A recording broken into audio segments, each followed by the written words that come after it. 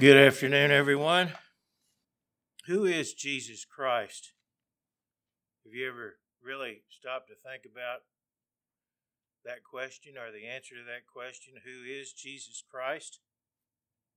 How well do you personally know Jesus Christ? Many people believe that they know Jesus Christ, and they have various concepts of Jesus Christ, but the fact is that the concepts that many people have of Jesus Christ, who he is, his character, his personality, other facets of the person that Jesus Christ is, people's ideas are simply wrong. We call ourselves Christians, and the word Christian implies that we are a follower of Jesus Christ. And we are told in the Bible that if we are Christians, that we have entered into a very intimate relationship with Christ, about as intimate a relationship as can exist between two people. And notice in Ephesians chapter 5 and verse 30, Ephesians 5 and verse 30, Paul wrote, "For we are members of his body," speaking of Christ. "We are members of his body, of his flesh, and of his bones." So our relationship with Jesus Christ is to be so intimate that it could be expressed in these words,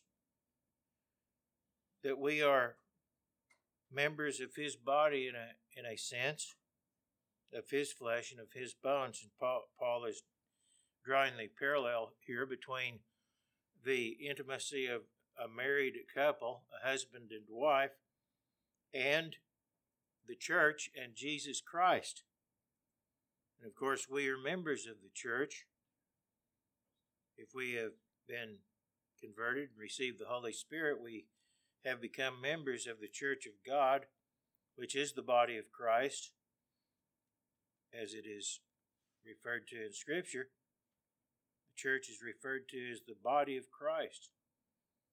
We are members of his flesh and of his bones. For this reason, a man shall leave his father and mother and be joined to his wife, and the two shall become one flesh. This is a great mystery, but I speak concerning Christ and the church.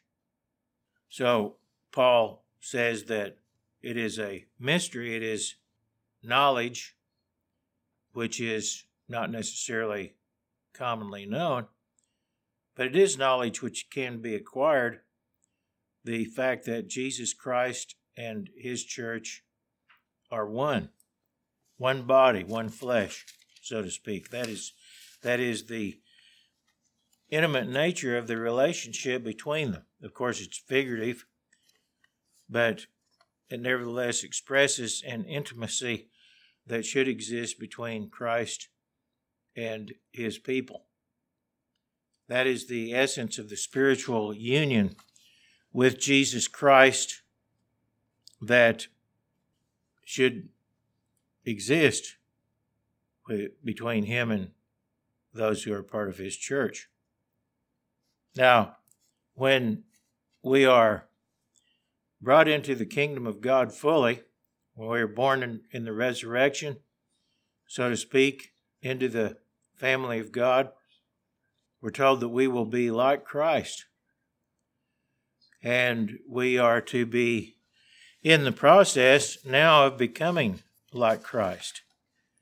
Even though when we are resurrected, we will have presumably our own individual personalities, but we will in many ways be like Christ. We will have the same approach to life, the same philosophy of life, you might say, the same values, the same mind, so to speak, that characterizes that of Jesus Christ.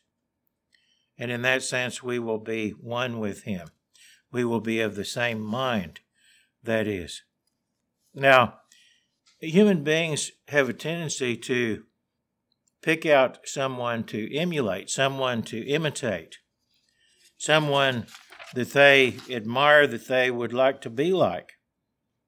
And quite often this is true among young people who may, in a sense, idolize someone. Quite often it might be a music figure or a movie star or some sports figure. And this desire to emulate someone is often so emphatically expressed that they are referred to as idols. People idolize certain individuals. And it's not true just of young people, it can be just as true of older people. The truth is that all of us really need someone to look up to. We need an example. We need someone that we can emulate, someone that can provide leadership and support in developing a set of ideals and values, in setting an example for us of a mode of conduct and behavior that we can imitate. We need someone to identify with and someone to emulate. And unfortunately, the kind of people that are often emulated or imitated are not really the kind of people that are fit to be emulated or fit to be examples for others to follow. Certainly they're not fit to be idolized or worshipped in any way. But what if everyone on the face of the earth sought to emulate Jesus Christ, to follow his example, to be like him? Think about what a different world it would be if everyone were really and truly seeking to emulate, to follow the example, to be like Jesus Christ. And we might even think about ourselves, how different would our lives be if we were really intent on emulating and following Jesus Christ's example perfectly, more so than what we are. Notice in Ephesians chapter 5 and verse 1, Paul wrote, "Therefore be imitators of God as dear children." We're told here that we are to be imitators of God as dear children. We are supposed to be imitating God, which means imitating Jesus Christ.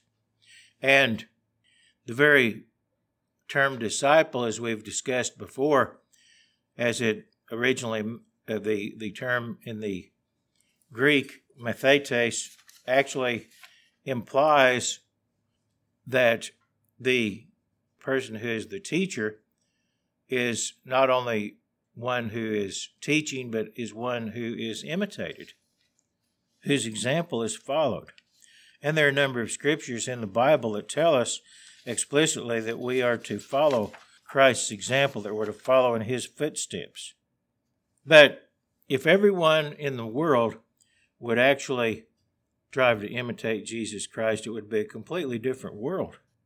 Jesus Christ is a person of sterling character. He exemplifies a unique philosophy.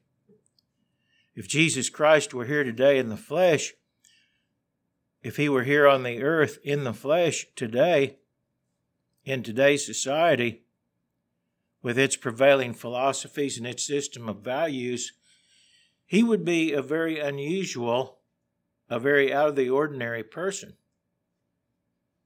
He would not just be fitting in with the value system and the ideals of the world that we live in. There would be a stark contrast between Jesus Christ and his approach to things as opposed to the usual approach among human beings. And even though he may look pretty much like everyone else, his approach to life, his system of values, his philosophy would be light years removed from those which prevail in this world. He would be expressing and exhibiting a philosophy based on the concept of godly love, on outgoing concern, on a way of life which would lead to joy, to peace, to happiness, to fulfillment, such as most people never approach, much less fully experience in this world, in this life.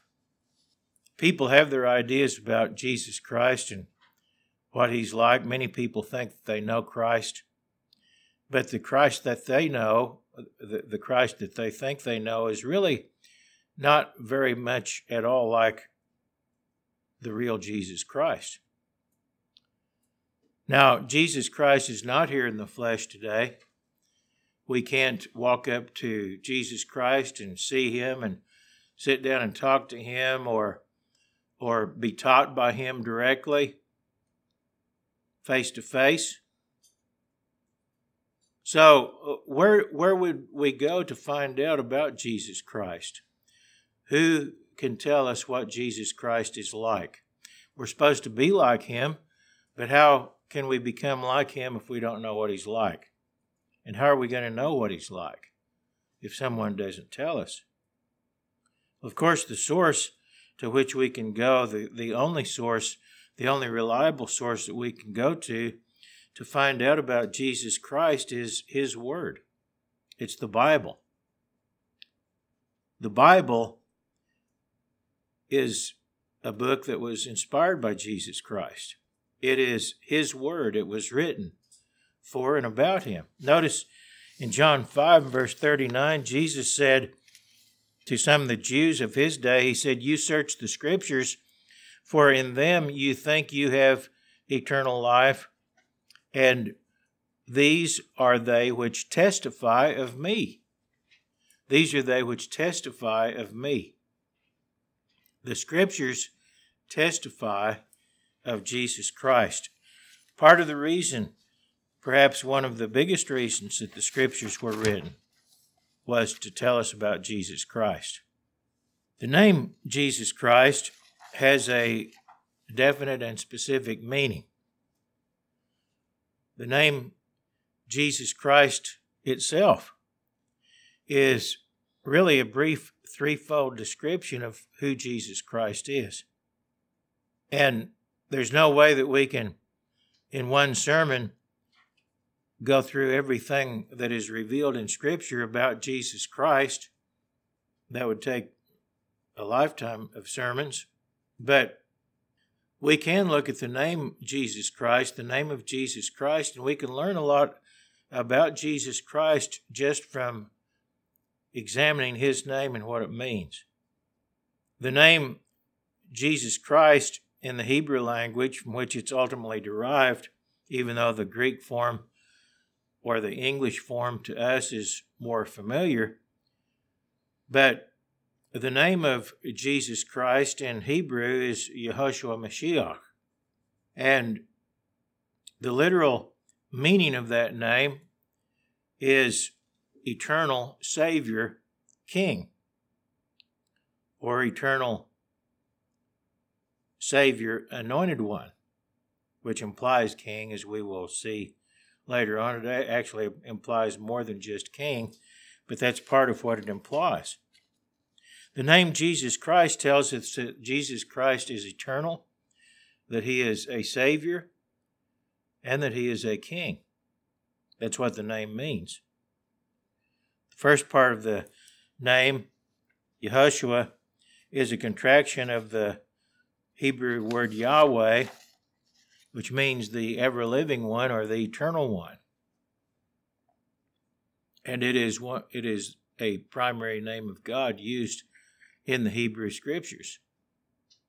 The second part of the name is from a Hebrew word that means Savior.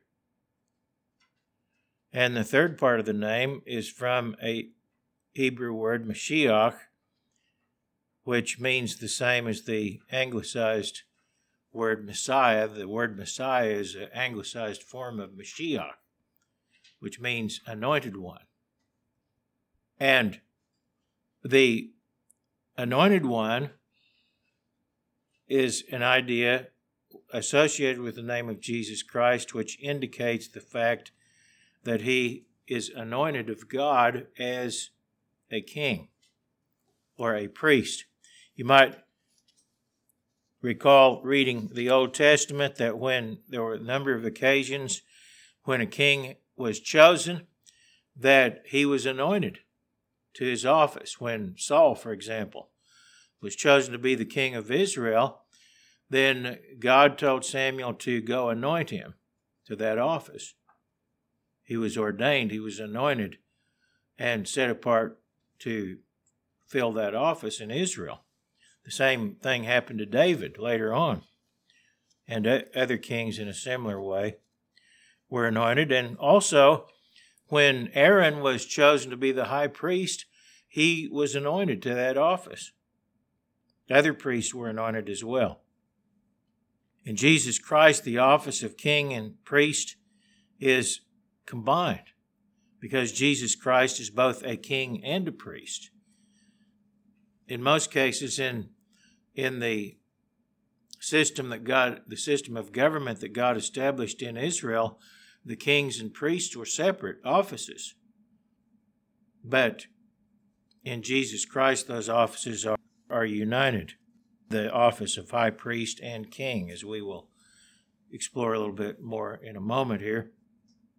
Let's take a little closer look at these various aspects of the name Jesus Christ as they're amplified in the Bible and see what they can tell us about who Jesus Christ is.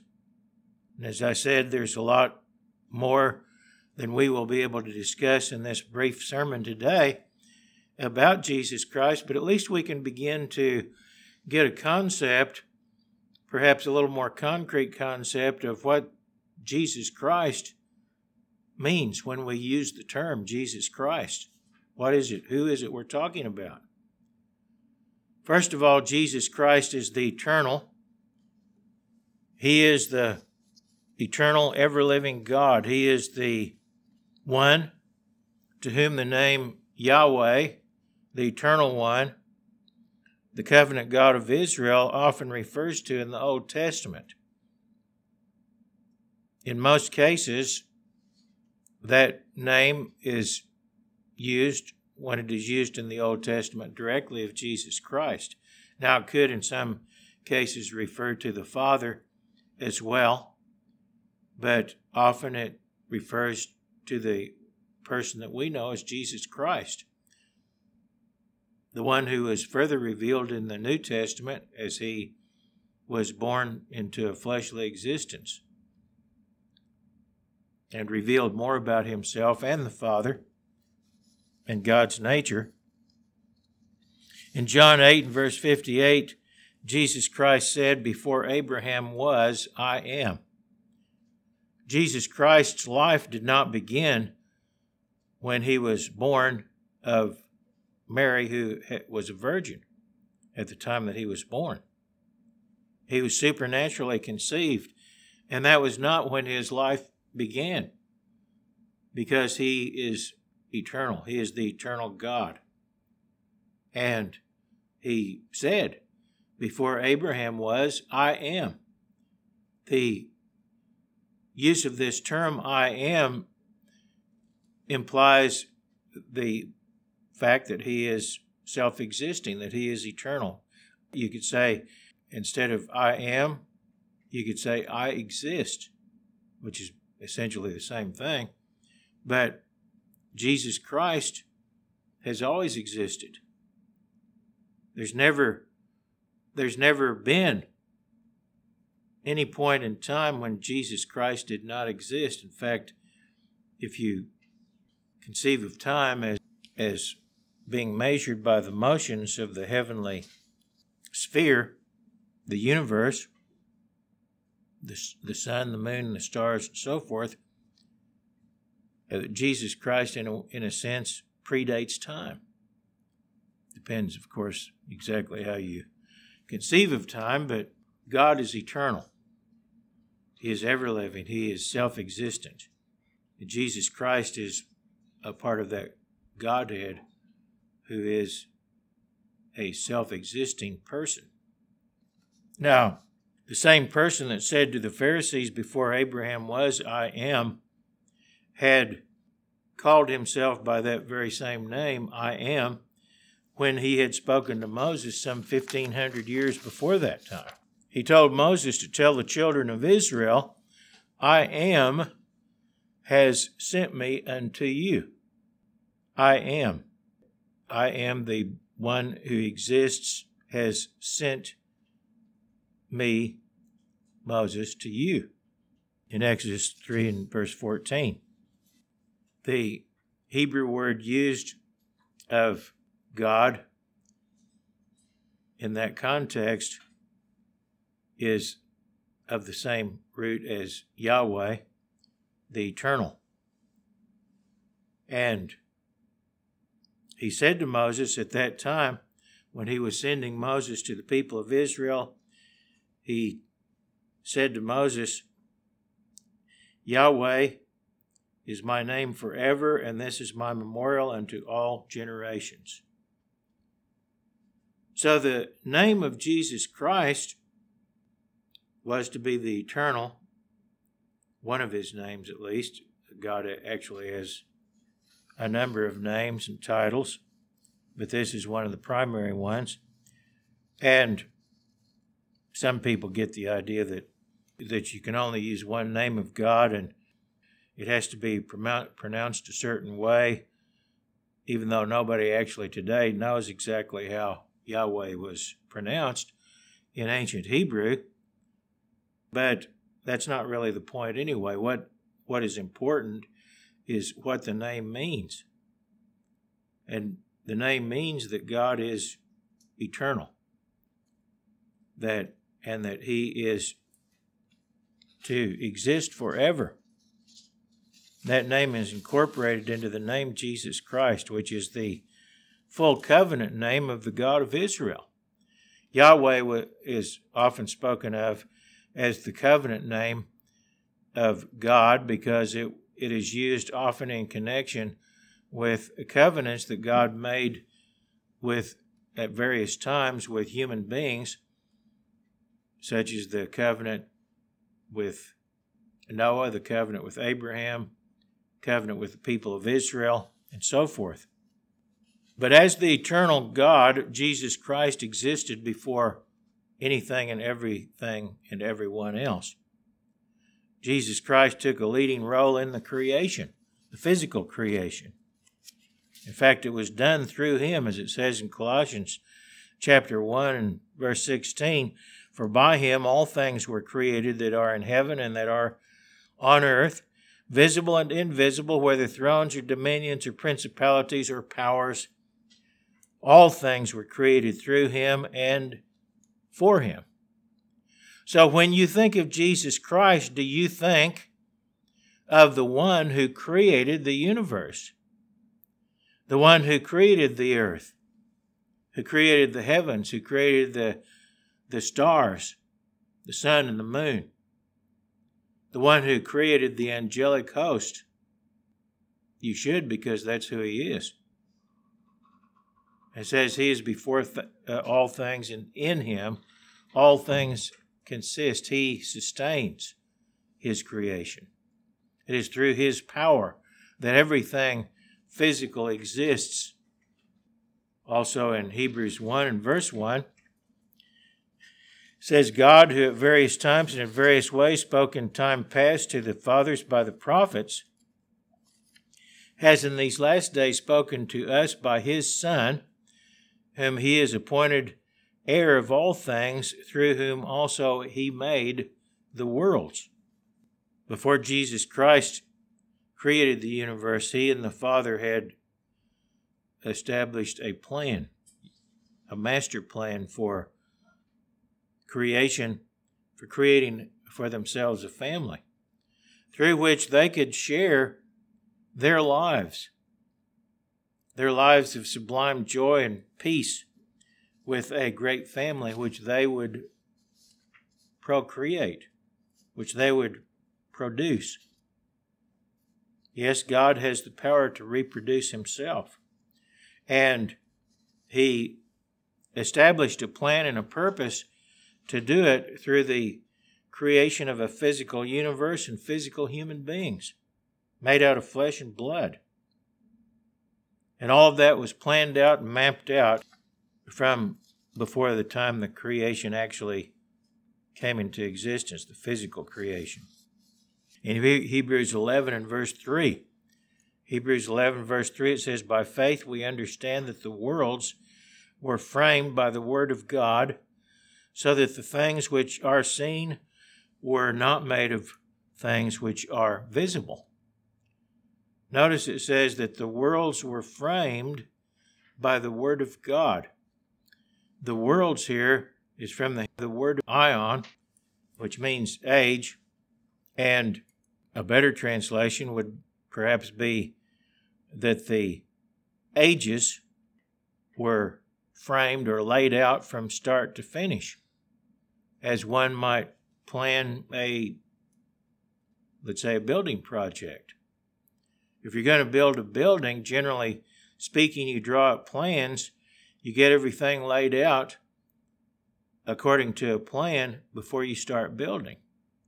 And that's precisely what God the Father and Jesus Christ did in terms of their creation. Their creation, which is actually an ongoing creation, it's not completed yet. It has a time element. And that's why this term is used that implies ages. It is a plan which is being worked out through a succession of ages. Ages which are laid out, framed by the Word of God. And the things which we see, the things which we can see, the things which are visible, are made of things which are not visible.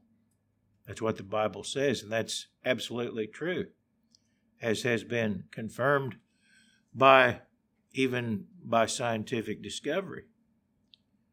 That matter and energy are interchangeable. That energy can become matter. Energy which you can't see can become matter which you can see. As the eternal God, Jesus Christ, not only performed the initial physical creation, but He is also actively carrying out His and His Father's entire plan from start to finish. Revelation 1 verse 8, Jesus said, "I am the Alpha and the Omega," the beginning and the end. That's what the term Alpha and Omega implies. The Alpha is the first letter of the Greek alphabet, and Omega is the last letter of the Greek alphabet. And sometimes the alphabet or a circle was drawn where the Alpha and the Omega were joined, and that implied eternity or infinity. And that's what Jesus Christ is saying in this statement where He said, "I am the Alpha and Omega." He's essentially saying, I am ever living. I am the eternal one. And He said, I'm the beginning and the end. He's the one who began the creation. He's the one who will complete it, who will bring it to its full realization. I am the Alpha and the Omega, the beginning and the end, says the Lord, who is and who was and who is to come, the Almighty. Jesus Christ is Almighty. Many people, when they think of Jesus Christ, they think of an emaciated weakling hanging on a cross. And that's about as far as their thought process goes and how they conceive of Jesus Christ. But Jesus Christ is the ever-living one. He is the Alpha, the Omega, the beginning, the end, the one who is behind the entire creation. And He is the Almighty. He's not a weakling.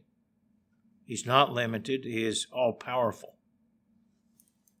And He is accomplishing the purpose which He and His Father have had in mind from the beginning of time, even before the beginning of time, if you consider time to have begun with the universe itself, which I guess could be debated philosophically, but Nevertheless, Christ has always been in existence, and he is accomplishing his purpose.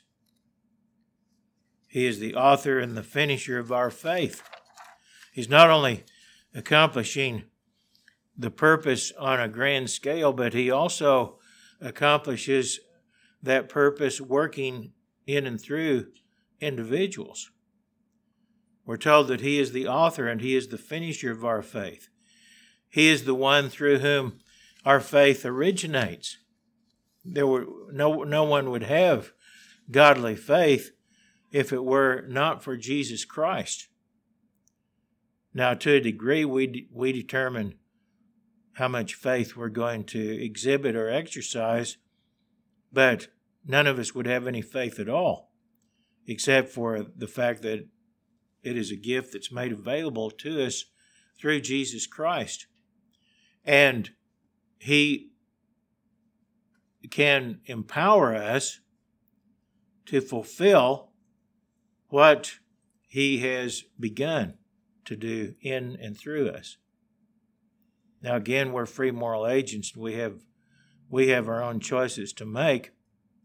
But Jesus Christ is prepared to see us through to the end in terms of how we will turn out in terms of salvation, spiritually.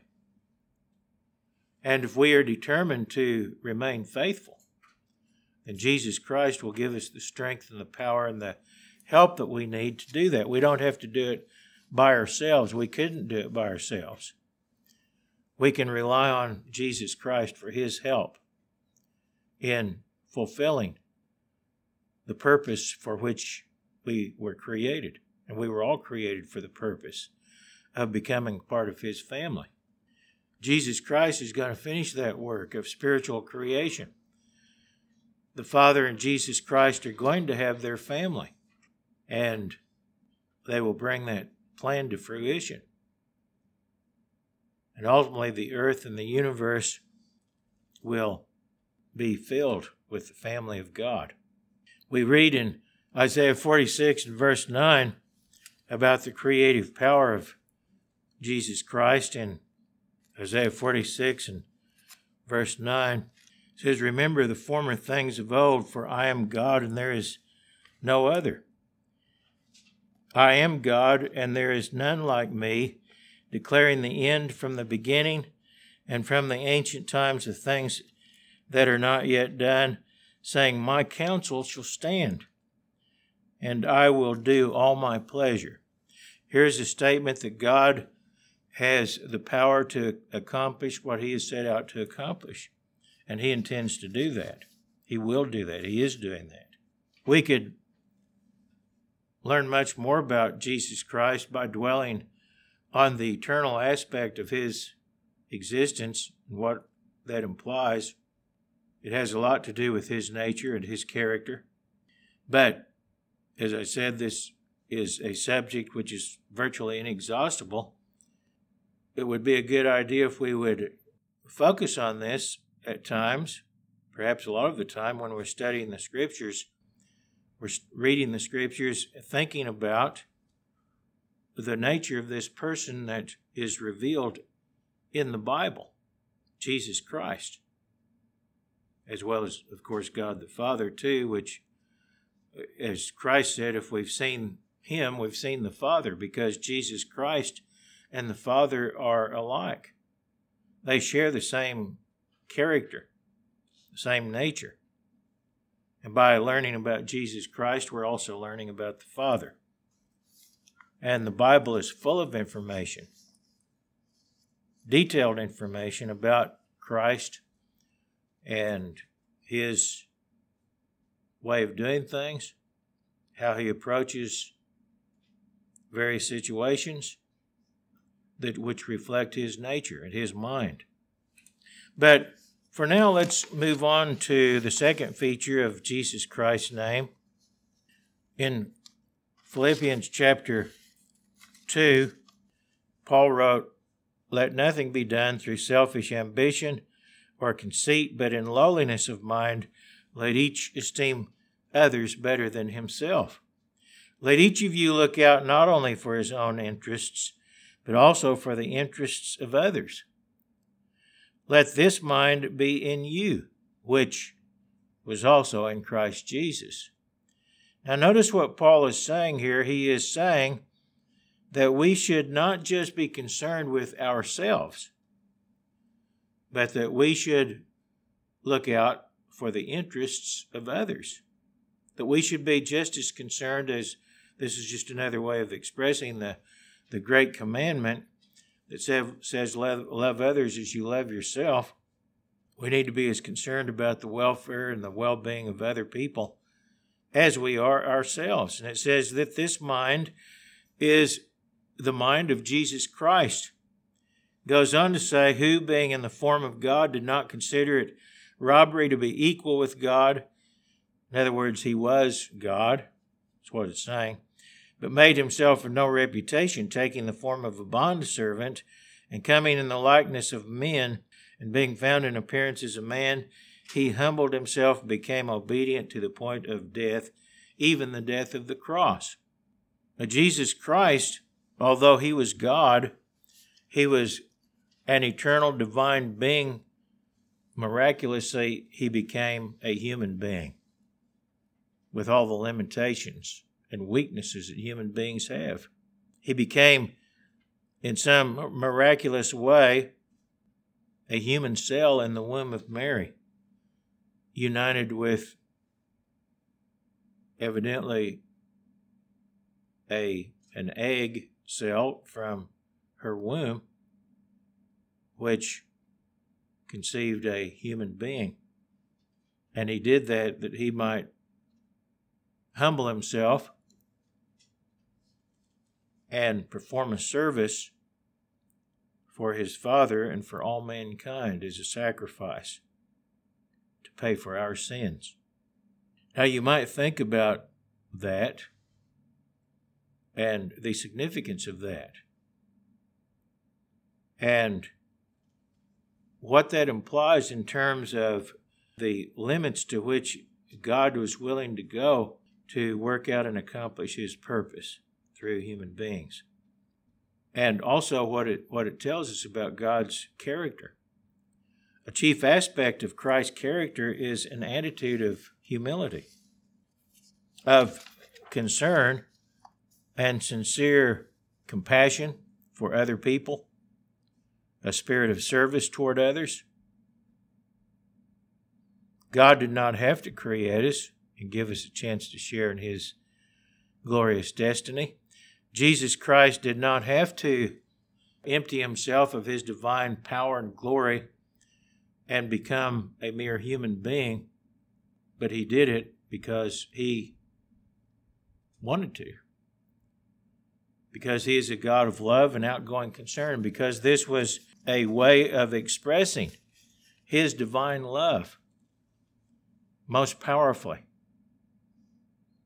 How could you conceive of any more powerful way to demonstrate and exhibit love, compassion, humility, and a willingness to serve?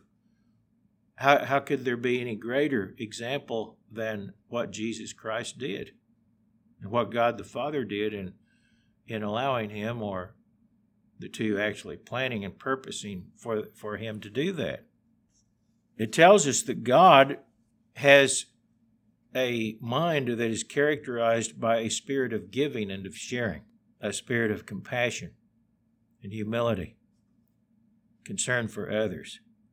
But Jesus Christ is not the weakling and the individual that many conceive of who would never judge anyone, would never castigate anyone, would accept us just as we are and not require anything of us. That's not the kind of God that Jesus Christ is. But Jesus Christ is a God who is compassionate and merciful, who understands our nature because he shared our nature. Not to mention the fact that he created us to begin with. But he has both the will and the power to be our Savior. He wants to be our Savior. He wants to save us. he wants to do it on his terms, not ours, but he does want to save us. And throughout the Bible, Jesus Christ is pictured as a savior of his people. He saved Noah and his family from destruction. And he did it because Noah was a just man before him. He saved Israel. He saved the nation of Israel, leading them out of Egypt and through the wilderness and into a land of milk and honey. He didn't do it necessarily because the people of Israel were righteous. He did it because he had made a promise to their father Abraham, because Abraham was righteous, and because God had a purpose to be accomplished and worked out through Israel at that time, and still has that purpose in mind today. God saved his prophets, people such as Elijah and Daniel, from the wrath of the wicked. Now, he hasn't saved everybody in similar circumstances. There are people who have been allowed to die through persecution, and many of the prophets were martyred and murdered, just as the early apostles, many Christians have been down through the ages. But there are times when God has also intervened to step in and save people in dire circumstances, to show that he is our Savior. Time and again, God has brought salvation to those who were seemingly doomed. In Isaiah 43 and verse 1, we read in the Bible prophecies about how God is displeased with Israel, how God is going to bring Israel, after having abundantly blessed Israel, as he did in ancient times, and yet he saw Israel continually rebel against him, reject his laws, kill his prophets, and so forth. Finally, he sold them into captivity. But there is also in the Bible described a latter-day captivity for the people of Israel. And we read about that in Isaiah 43 and verse 1. It says, "Now thus says the Lord who created you, O Jacob," or Israel, "and he who formed you, O Israel, fear not, for I have redeemed you. I have called you by your name. You are mine." Now notice how Jesus Christ here is speaking to the people of Israel. He speaks of them as he speaks to them as their Redeemer. And he says, "I've called you by your name. You are mine," he says. "When you pass through the waters, I will be with you, and through the rivers, they shall not overflow you. And when you walk through the fire, you shall not be burned, nor shall the flame scorch you. For I am the Lord your God, the Holy One of Israel, your Savior. I gave Egypt for your ransom, Ethiopia and Seba in your place.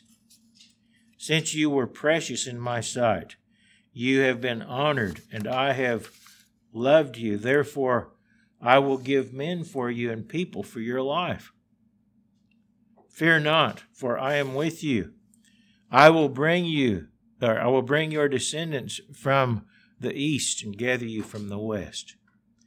Now, this is talking about when God has humbled Israel and brought them through a necessary period of punishment for their own good, but then he will turn his hand to deliver them, to save them from utter destruction.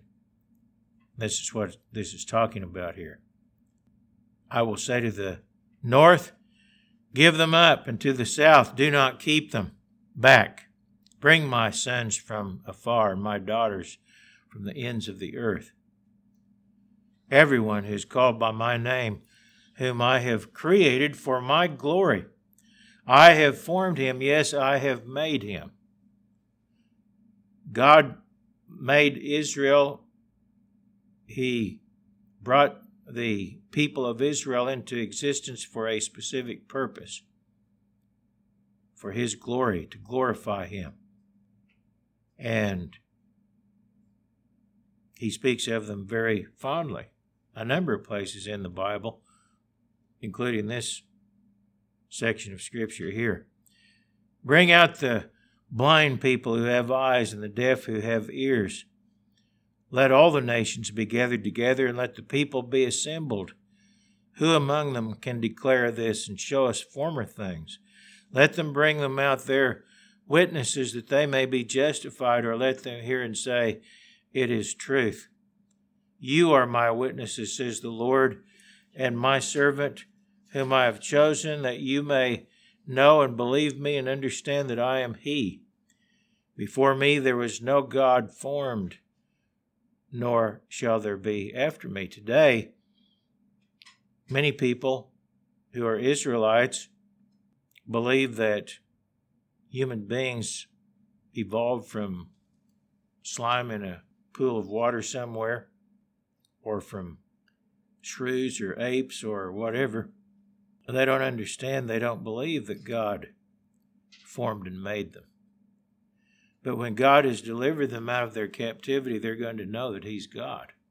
And they're going to testify to that fact to the nations. I, even I, am the Lord, and besides me there is no Savior. I have declared and saved. I have proclaimed, and there was no foreign God among you. If God doesn't step in and save Israel, they're not going to be saved. But he is their Savior. And he will do it, he said. He promises that. Therefore you are my witnesses, says the Lord, that I am God. Indeed, before the day was, I am he, and there is not one who can deliver out of my hand. I work, and who will reverse it? Thus says the Lord your Redeemer, the Holy One of Israel. Notice how many times God refers to himself through this passage of Scripture as a Redeemer and a Savior. I am the Lord your Redeemer, the Holy One of Israel.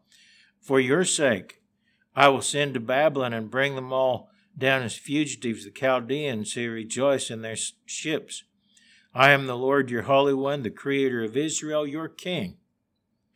Thus says the Lord, who makes a way in the sea and a path through the mighty waters, who brings forth the chariot and the horse, the army, and they shall lie down together, they shall not rise. They are extinguished, they are quenched like a wick.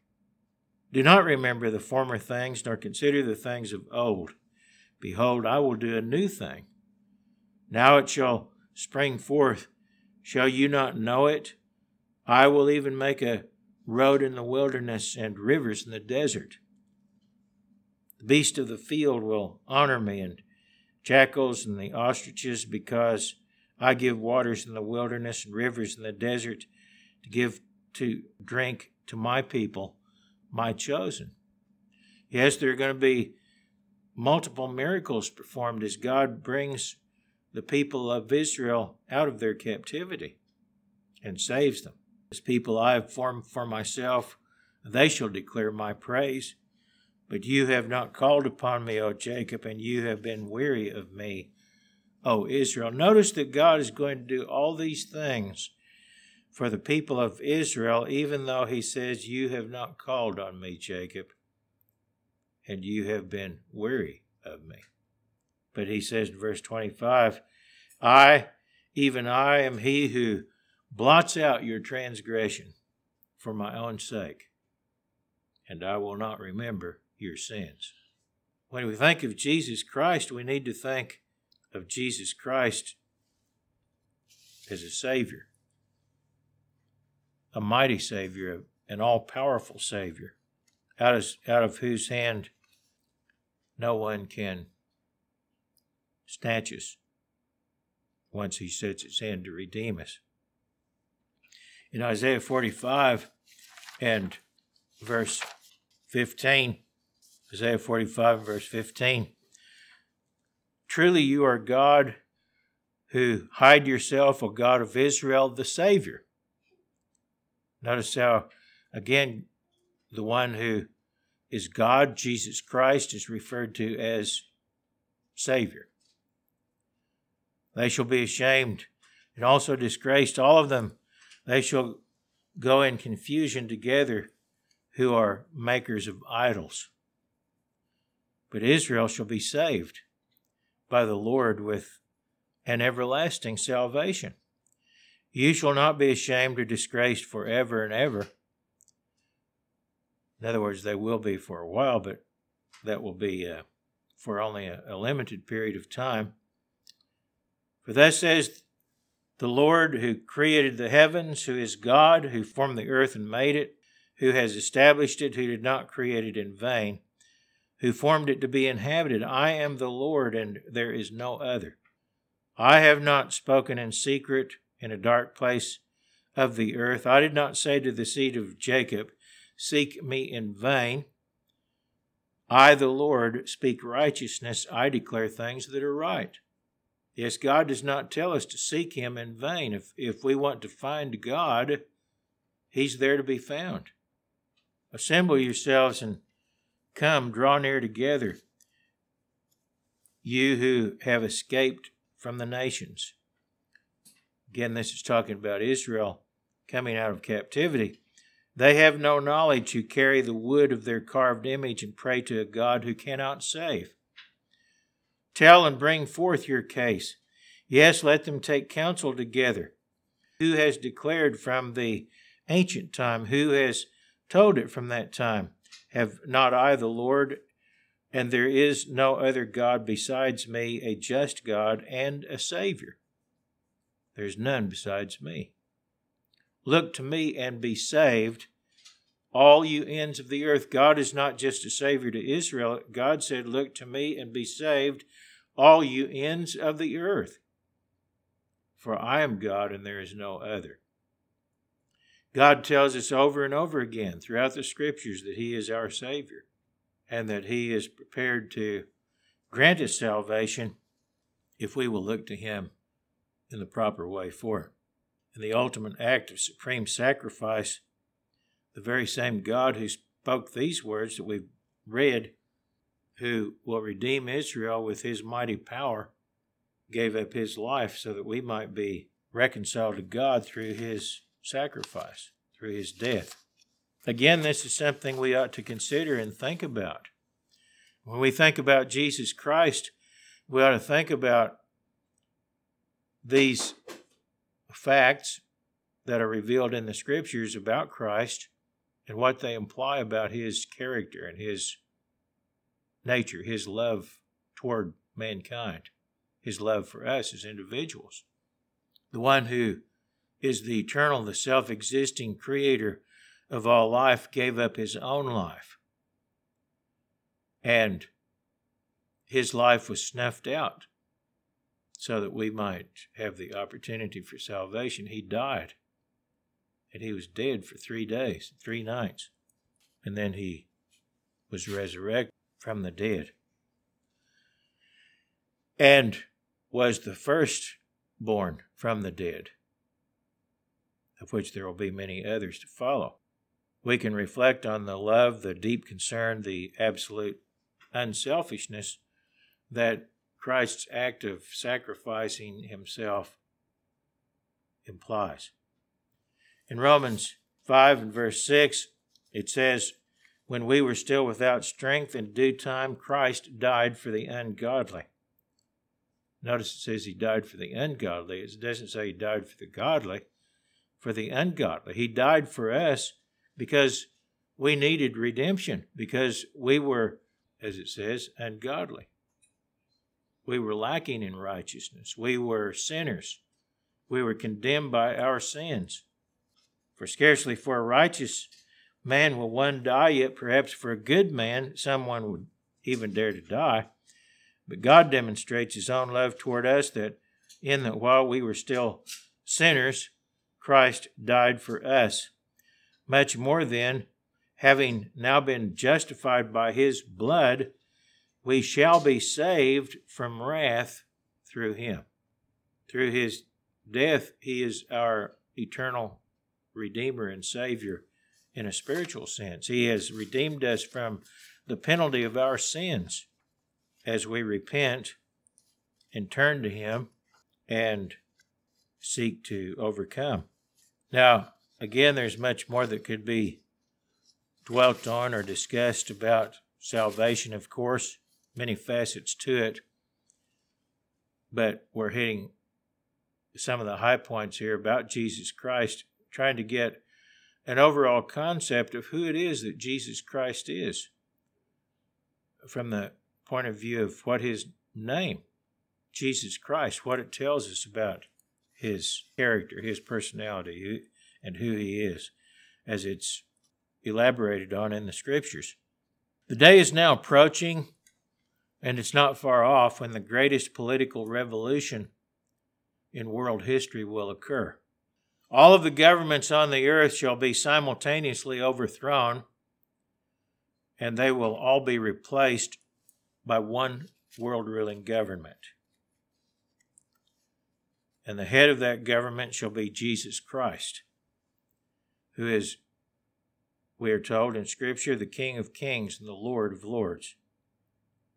In Revelation 11 and verse 15, it says, "The seventh angel sounded, and there were loud voices in heaven saying, The kingdoms of this world have become the kingdoms of our Lord and of his Christ, and he shall reign forever and ever." Daniel 7 and verse 13, "I was watching in the night visions, and behold, one like the Son of Man coming with the clouds of heaven. He came to the Ancient of Days, and they brought him near before him.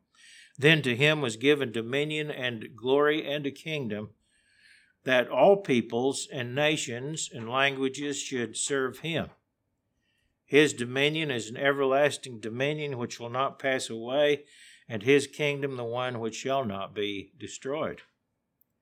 Jesus Christ is going to come back to this earth, and he is going to establish his kingdom, ruling over the entire world, and it is going to last forever. In Hebrews 1, but 1 and verse 8, "To the Son he says, Your throne, O God, is forever and ever. A scepter of righteousness is the scepter of your kingdom. You have loved righteousness and hated lawlessness. Therefore God, your God, has anointed you with the oil of gladness more than your companions." Remember that the name Christ is from a Greek word which means anointed, Christus, and it is simply the Greek version of Mashiach, which means anointed. And Jesus Christ means or refers to the fact here that Jesus Christ has been anointed as a king. As it says here, God, your God, has anointed you with the oil of gladness more than your companions. In other words, he is over all others.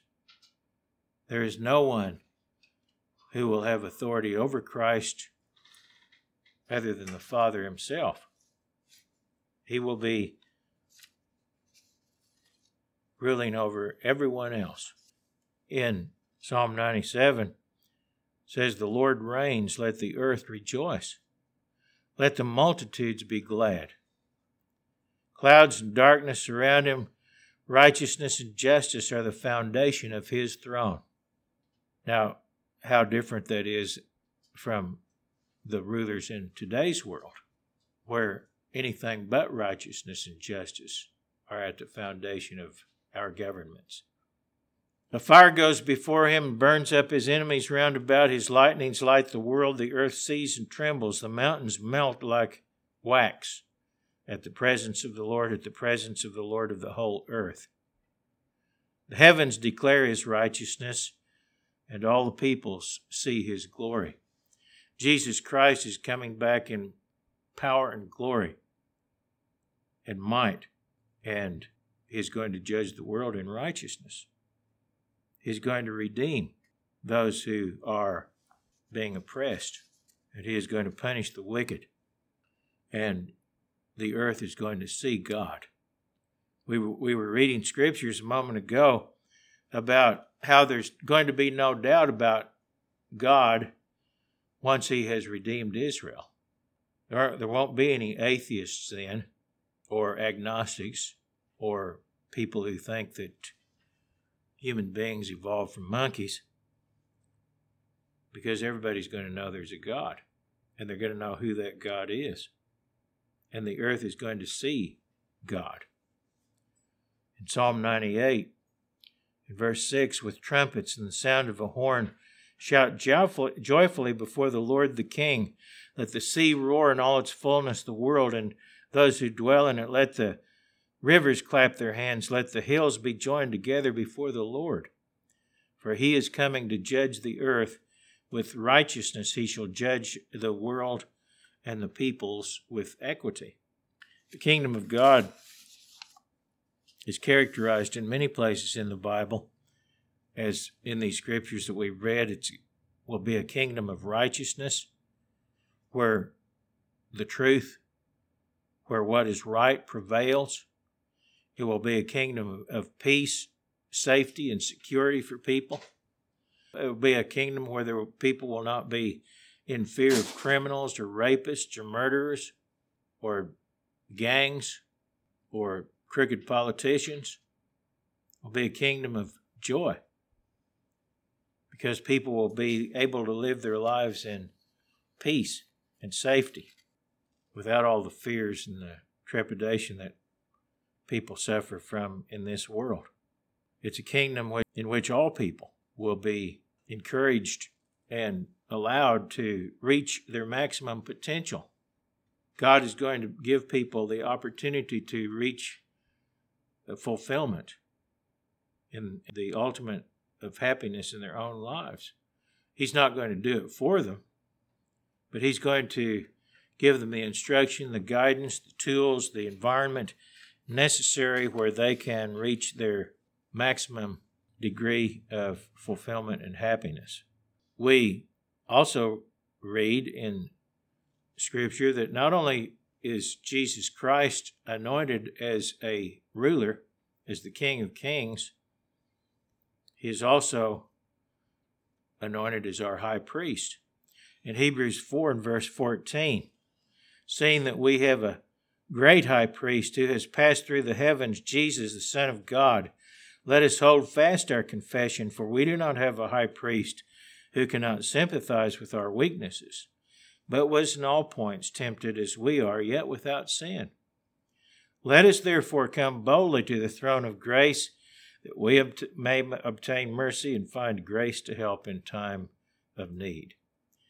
We need to regard Jesus Christ not only as a great king and ruler, but also as our high priest and a merciful one through whom we can go to God and seek the help that we need to overcome our fleshly nature, to be forgiven of our sins, to receive the help that we need with whatever problems we're facing. He is our high priest. Not only is he a high priest, but also the anointing reflects on the fact that he is also an apostle. In fact, he's the apostle, the chief apostle of the church, as we read in Hebrews 3 and verse 1. Therefore, holy brethren, partakers of the heavenly calling, consider the apostle and high priest of our confession, Christ Jesus. Notice here that he is referred to as the apostle. Jesus Christ is the apostle of the church. He is the chief apostle and high priest of our confession, who is faithful to him who appointed him, as Moses was faithful in all his house. For this one has been counted worthy of more glory than Moses, inasmuch as he who built the house is more honored than the house. Jesus Christ is the one building his house. He is the apostle. He is the one who has gone forth with this message and sent it out to the world, the message of the gospel.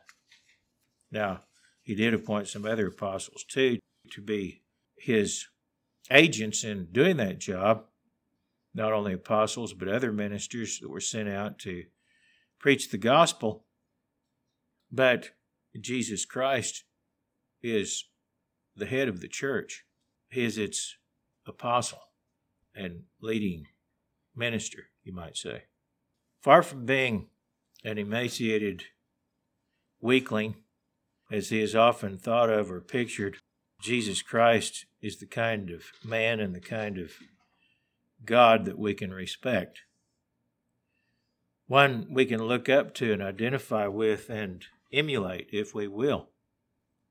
Yes, we can emulate Christ. We can and should learn to be like Christ, especially like him in the way that he thinks, in terms of his character, his righteousness, his faith, his obedience to the Father, his lack of hypocrisy, and his genuineness and honesty and truthfulness. There are many, many lessons we can learn from Christ, many facets of his example that we can follow to make our own lives better, more meaningful, more fruitful. But for that to happen, we have to get to know him better. And the way that we can do that is spend as much time with him as we can. I know we all have other things that we have to do besides just study the Bible all the time, and that wouldn't necessarily be the best thing. Not that it would be wrong to do that, but that's not the way life works. We have various responsibilities that we have to take care of, but we should take the time to study the Scriptures with the purpose in mind of getting to know God better, getting to know Jesus Christ better, because if we're going to be Christians, we need to follow Christ's example, and we have to know what that example is to follow it. We have to know this person that we have been joined to as one body and one flesh.